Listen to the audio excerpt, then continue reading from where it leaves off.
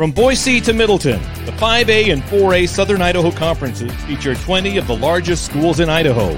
Highlighting the big plays and big stories from Idaho's biggest schools, this is the SIC Prepcast with Wayne DeZubak. That's right. It's another edition of the SIC Prepcast on idahosports.com, breaking down all the biggest stories from the Southern Idaho Conference. It's brought to you by DL Evans Bank. This is Community Banking. Brandon Baney alongside Wayne DeZubak. Wayne, how are you? I'm doing great. How about you? I mean, you're going to be a busy camper because nothing's happening over in the western part of the state here. I mean, it's all done, so it's all up to you guys over in the east. Yeah, it's really weird. 6 state football championship games being played this week, 2 up north in Moscow, and then 4 in Pocatello at Holt Arena. It's just the way it shook out this year. Well, the nice thing about it, Holt Arena, the weather, you know exactly what it's going to be.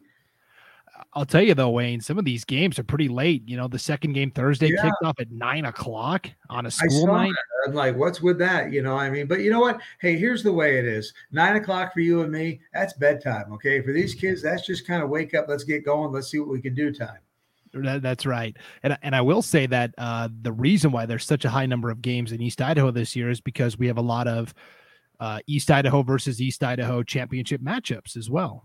Yeah, and I got to give congratulations to East. I mean, I sat there and I did the Homedale and Sugar Salem game on Saturday, and Sugar Salem, came in here and did it again to Homedale. It's amazing. 4 years in a row, they've kind of bounced them 3 times in the championship game, and of course, Saturday's game was in the semifinals. But still, what a great job by the Diggers to get there. I mean, they started off 0-2, and they got right back there. So great job there. I enjoyed doing that game. It was a warm day over by the Snake River, having a good time with Homedale, but I know Homedale fans didn't have a great day, but super. And then congratulations really to Highland and Rigby. I mean, they came in here and they had to make the long haul over to the Treasure Valley, and they got it done.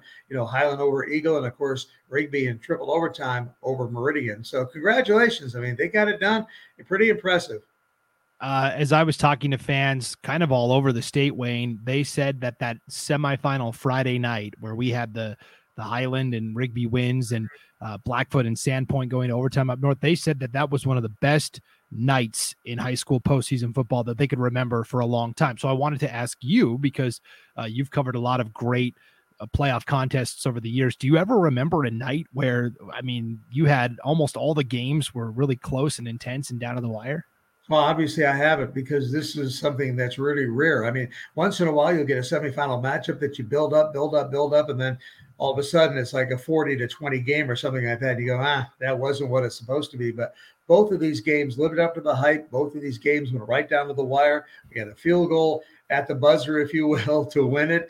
And of course, we had triple overtime at the other one. So, you couldn't get any more exciting. I was working with Clay Hatfield on the Highland Eagle game, and as our game ended on Ian Hershey's 40-yard field goal, as time ran out, we looked down to see what was going on at the Rigby Meridian game, and they were going into overtime. And I said, wow, this is what a night this has been over here. It was great.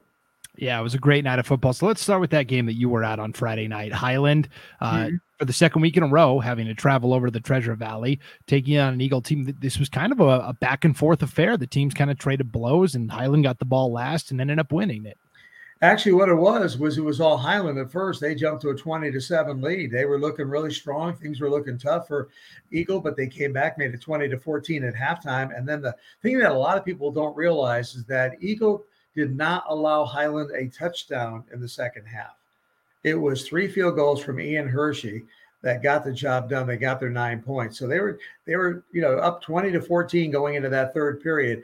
And I tell you what, Eagle had their opportunities in that game, and Highland would not have won it had it not been for the leg of one Ian Hershey, who a week ago came in and beat Rocky Mountain with 3 field goals, including a state record 58-yarder. And here he has a 52-yarder, a 20-yarder, and a 40-yarder. The kid's awesome. Yeah, second week in a row that Hershey's heroics really lifted Highland to a win. As I'm talking to fans in East Idaho, Rigby, Highland, the rematch, and they're, how do you think Highland's going to do it? And I said, it's great that they have Ian Hershey. I said, but they got to start, like cashing in with touchdowns instead of field goals, especially against a Rigby team that, as we saw, has a high-powered offense. Yeah, absolutely. Like we said, it's 18 points in 2 games from Ian Hershey's leg, and that's not going to cut it all the time, especially now. The thing of it is, I'm not sure how Highland would have done had they played the Rigby team that was on fire against Meridian, because we kept looking at that game and 22-22, 29-22, 29-29, 35-29, 35-35, going to 3 overtimes. It was like, whew, I'm getting dizzy just trying to keep up with this game. So, yeah, I don't know that Highland could have kept up with Rigby or Meridian that night. Eagle, on the other hand, they were able to do it. Eagle was able to hold them without a touchdown in the second half. But all it took, I say all it took, because where do you see a kid kick a 52-yard field goal, on a regular basis? And that became regular for Ian Hersey in the playoffs. Yeah, and right before he came out to attempt that game-winning field goal, Wayne, tell me what happened. He slipped on the field or something, landed on his butt? Eagle called a timeout. Yeah, Eagle called a timeout, so he went out there. Now, first of all, I got to say this, and I say this with all due respect for Ian Hershey. Ian was kind of hot dogging it a little bit. He had a big night a week before, 3 field goals, 58-yard state record. Here he is back in the Treasure Valley. He's already kicked 2 field goals, including a 52-yarder. So he was kind of out there hot dogging it, and it was kind of getting a little bit foggy because we'd had a lot of moisture, and the field was a little bit damp. So he went out there. When Eagle called timeout, he goes, I'll show you. And I just took a couple of approaches to kick it, and his plant leg just went right out from underneath him and right on his behind. He ended, and both sides, the Highland side, which we were on in our booth, was starting to laugh a little bit because they were kind of giggling. They couldn't help but laugh. And the Eagle side started applauding, like, good job, good job. I think he ate it up. I think he literally, Ian Hershey, ate that up. He liked the attention. And then they brought the real snap, they brought the real hold, and he brought the real foot and put it through the uprights. No problem. He could have made that from about 62. If anything, that probably helped him relax a little more going into this pressure-filled kick, right? I agree, because Eagle was trying to ice him a little bit. And so he goes out there and he falls on his rear end. And then he steps up and says, hey, no big deal. I'll shake this off. And you're right. I'm sure it loosened him up. And the thing I was worried about is that when you hit that hard on your behind, did it shake up his back? Did it hurt too much? But nah, he was good to go. Yeah, and for Eagle in the loss, what a revelation it's been for, again, Jack Benson and Ian Duarte. They hooked up on a couple of long touchdowns, a 90-yard score in the second half. What a gem he's been, and what an addition to this Eagle program, Ian Duarte, moving in from out of state. Yeah, unbelievable. He had big play, 67-yard touchdown reception at the 71-yard play where I just was doing the play-by-play, and it goes, nobody can catch him. They can't catch him. He was like all over the field, went from one side to the other sideline, and nobody could ever catch him. And finally, he just ran out of steam, and they had enough Highland players that they did catch him, but still led to a touchdown. Jack Benson, the one play I missed was his touchdown of 42 yards. He made such a great fake handoff to Roy Hull. I thought Hull had it, and Hull got hit immediately and was brought down. And so immediately I thought, oh, big loss, what a play by Highland. And then I look and Benson's in the end zone. So it was one of those plays that, what a great job of execution by Eagle. And that gave him that lead, that 1-point lead, 27-26 with 3 minutes to go in the ball game, Brandon. And I knew it wasn't going to be enough, but here's the deal. Without Ian Hershey, Highland doesn't win that game because they could not move. They moved the ball, but they could not move it into the end zone. It wasn't happening. Yeah, and they'll have to clean that up if they want to have success against Rigby in the 5A championship game. I don't get a vote on the all-state players or coaches of the year, right? The coaches themselves vote that out. But if I had a vote, my coach of the year for 5A football would go to John Hartz from Eagle. When you think about, they lost Ben Ford in the offseason and Jackson Stamfley, their backfield combo. And then in the first game of the year, Ethan Makita, their best skill player, gets hurt. And the job that he did overcoming that type of adversity to bring this team to a 9-3 record when it's all said and done, and a play or two away from a state championship game appearance, I think he should be the coach of the year in 5A football. We'll take it a step further. I agree with you 100% that he had just a couple of weeks ago, Deegan Martino got hurt, and he was the backup to Makita, who played very well, played the whole season season, did a good, solid job for them. And that just dropped them down to Roy Hull. That's all they had. And then Hull got shook up on Friday night. He had to come out for about a whole series, and then he came back in, fortunately. But, boy, I tell you what, yeah, when you lose that kind of talent, I mean, a coach can look great when you got great players out on the field. But when you lose a lot of great players, for a coach to have a great season, it means he's had to, done a good job with the other players and made the next man up mentality work. And he did that this year. John Hart's did. And I think we kind of saw it this year, and I think we'll see it as we move forward. Kind of a changing of the guard in the SIC, where Mountain View and Rocky Mountain have kind of been the two dominant programs for so long. But with Owyhee opening and taking a lot of players from those two schools, there's a couple of players from Eagle that are getting pulled into Owyhee as well, but not as many. And I think this really sets up nicely for Eagle to really build itself up as maybe the program to beat moving forward. Eagle's been really steady Eddie for a lot of years. They've been right there, but you're right. I agree with you. And with Owyhee taking some players, I think it's going to take Owyhee a little while to really establish himself, but still the movement in this valley is that away. I mean, it's towards Owyhee and things like that. So it's only going to get that way a little bit more for Owyhee. So I think the Storm will eventually take people by storm, and we'll see what happens. Mountain View is always going to be good. Rocky Mountain is always going to be good for years to come because they still got a lot of people. Meridian just continues to grow. I mean, it's one of the fastest cities growing in the country. And then Eagle has slowed down a little bit, but believe me, I'm here in Eagle, and I'd like to see it slow down a little bit. It used to be a sleepy little village, and now it's kind of goofy. Still beautiful, but goofy. It's a good way to describe that. So speaking of Meridian, the Warriors were also playing in the other semifinal against Rigby. What a matchup that was. We will break it down for you on the other side of this break. Let's hear from our sponsors from D.L. Evans Bank. We'll come back right after this on the SIC Prepcast on idahosports.com. Wherever you are, D.L. Evans Bank is right there to help. From applying for loans to opening new accounts and signing documents, personalized service is just a video call away. This is Bank Live with D.L. Evans Bank. This is community banking.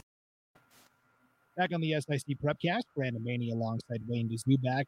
So Eagle fell to Highland in the first semifinal. I say first because it concluded first, because Meridian and Rigby went to 3 overtimes, where Rigby finally found a way to get it done. 55-49, the Warriors fall in triple overtime. Nothing to be ashamed of there, and what a fantastic football game that was.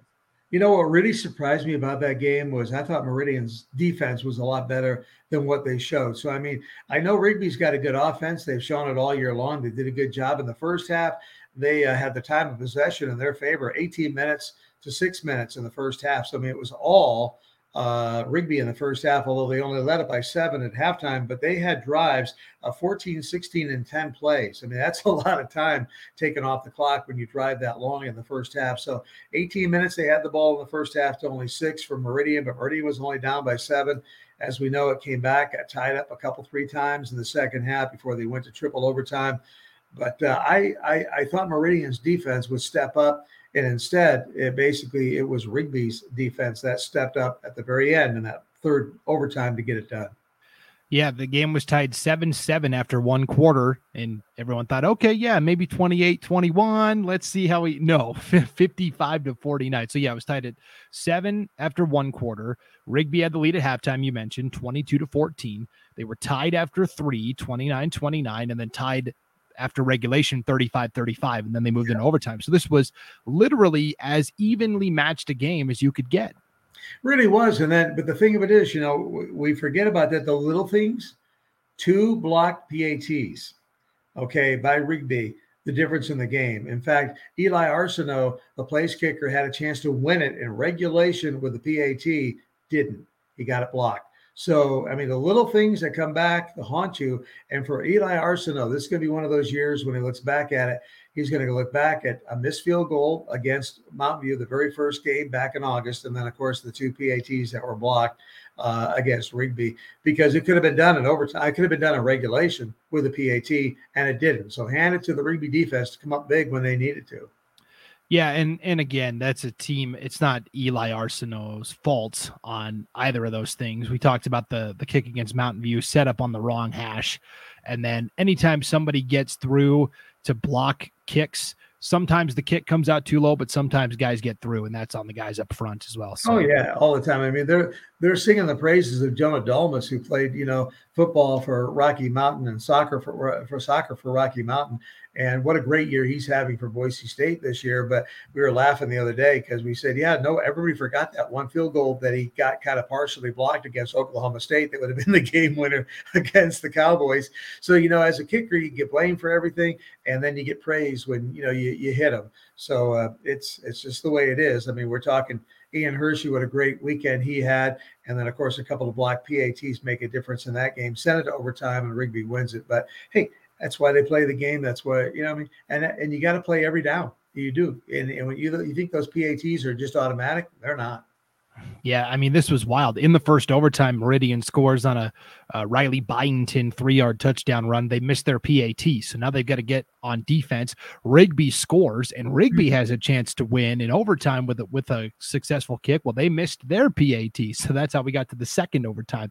So you're right. It really afflicted both teams on both sides, and it all came down to that third overtime period where it was fourth down. Malachi Martinez tried to throw it to the end zone, got batted away, and then Tiger Adolfo, Rigby's quarterback, dove into the end zone to win the game for Rigby. So we talked about this last year, Wayne, with Meridian High winning the boys basketball title and the state wrestling title and almost getting there in football this year. It's kind of been a renaissance for Meridian High, the original high school in Meridian. They've kind of been overshadowed in recent years by the newer schools, Rocky Mountain and Mountain View. But this is a nice renaissance and maybe a return to the glory days of Meridian High School. Yeah, I agree. And I'll go back. Both you and I called Highland the winner over Eagle. We thought that was going to happen, but I think we both thought that Meridian would upset Rigby, and I call it an upset. I think what happened in that ball game is that I still think that at the end of the year, I think Meridian was playing the best football of any team in 5A. I really do. They ran into a Rigby team that has been there before. They've been number one. They were number one all last year. They've been around. They've had that success. They had that confidence, and they just came into Meridian. They said, we're not going to let the Warriors beat us. And I'm not sure Meridian has been there enough to know how to handle it, although they handle it real well. But I think in the end, it was just that experience, that little bit of extra confidence that Rigby had from being there the last few years, getting it done, that made the difference. Yeah, this will be the third consecutive championship game appearance for Rigby. They won it 2 years ago, lost to Rocky Mountain 17-14 in last year's championships. They got a chip on their shoulder to get back and finish off business as well. So, Wayne, do you have an idea? Do you have a prediction of how Highland versus Rigby will go? I know you haven't seen Rigby in person, but you've seen Highland a couple of times. Yeah, I really have. You know what? From what I saw at Rigby, I picked Rigby last year. I really did, to go all the way. They didn't, but I thought they were there. And I figured that, I'll probably stick with Rigby this time, simply because they've been there so much. They've really played well. I think this is a huge win for them. The only thing that worries me, but I think it's going to cancel each other out, is that you get that emotional high from that 3 overtime win. Can you maintain it for Friday night's game, or are you going to kind of be down a little bit emotionally? But then again, Highland, they had, a game-winning field goal at, as time ran out, they had an emotional high. They were going crazy at the field. Can they maintain it?